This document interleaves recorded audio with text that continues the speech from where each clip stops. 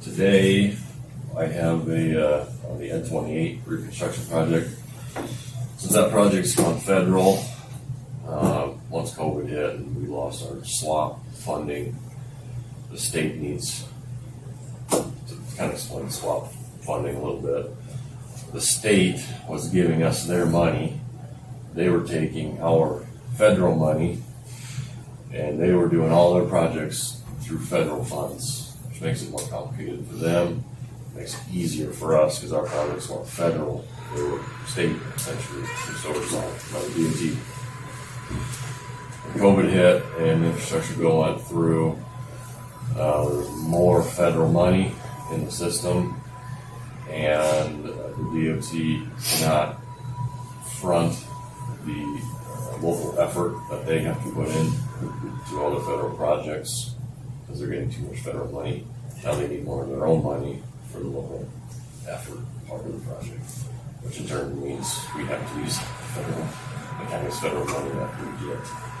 That turned the N28 project federal a year ago or so, which was a lot more requirements and restrictions and red tape for that project. One of them being we got to do a railroad diagnostics review of the railroad crossing on N28, which it's not a huge deal. We're right on schedule, hoping it.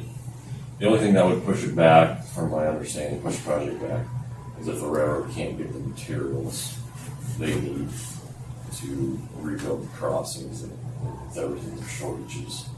So with some things that are a year out on materials, I don't foresee that being an issue because we're a year out of construction and they can rebuild that crossing while we're rebuilding the road, which we could be rebuilding the road yet in 2 years. This project could take 2 seasons, so even more than 2 years. So it shouldn't be an issue, but anyways, we have a meeting out there today to look at the track and decide if it needs any modifications to bring it up to federal standards, which was just rebuilt 10 years ago. I would think it would be up to federal standards. But since we're widening the road, I can see the railroad wanting to widen the guardrail and they're kind of rebuilding. Either way, I'm fine if they want to rebuild if we just stop our project short of their fairly new crossing and then take off from there. Either way, it's okay with me. We'll figure out what we have to do today. But there's a lot of hoops to jump through with this federal funding.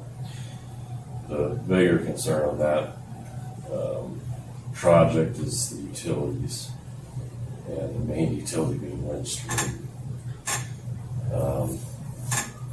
We're working with them. I gave them notice half a year ago at least, and they've been slowly working with us. But I had a deadline of March 1st to get their utility plan to us. We have not gotten it yet because they'll have to relocate basically all their utilities, and they're really the only utility company that's going to have to relocate a significant amount. So I told them on May 1st we want everything finalized and we want a permit that we can issue to you. I don't know if that's going to happen or not. Iowa code says the utility company can't stop construction. Essentially, Iowa code says you got to give them 30 days notice that they need to go to their utility. Obviously, with a project this size and it being federal, there's pretty stringent guidelines as to how you need to deal with utilities on a project this big, which is like 6 months in advance notice to come up with a plan. So they're supposed to be able to do it in a year. And we follow every step perfectly at this point. That doesn't mean they won't delay this project. Well, you're all good news today, I know.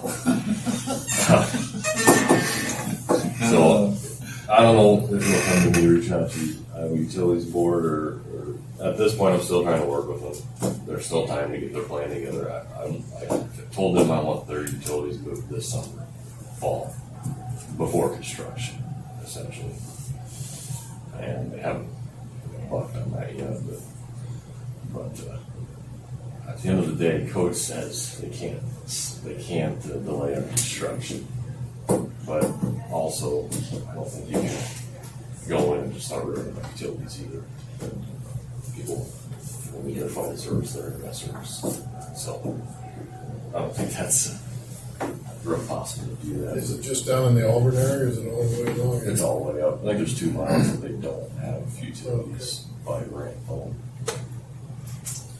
So we'll keep pushing, but just I don't want to warn you that there might be project delay, but we'll see how that goes. Otherwise, we're kind of on track. I am, just another thing on that project, the earthwork part of that project is the most challenging part as far as design and modeling and getting those numbers accurate. We have done as much as we can in-house, which I think did over 95% there. But I'm asking Danny Stern with Snyder Associates, I'm giving him our model, and I want them to run through their work as well as a double check, because there's a lot of things that can go wrong if you don't get those numbers right. Contractors are very savvy about finding the mistakes. So I'd rather pay Snyder Associates a few $1,000s to verify what we're doing rather than kind of $100,000 change over later on in the project. So just so you're aware, we'll probably see a bill at some point from Snyder Associates to do work on the N28 project. So,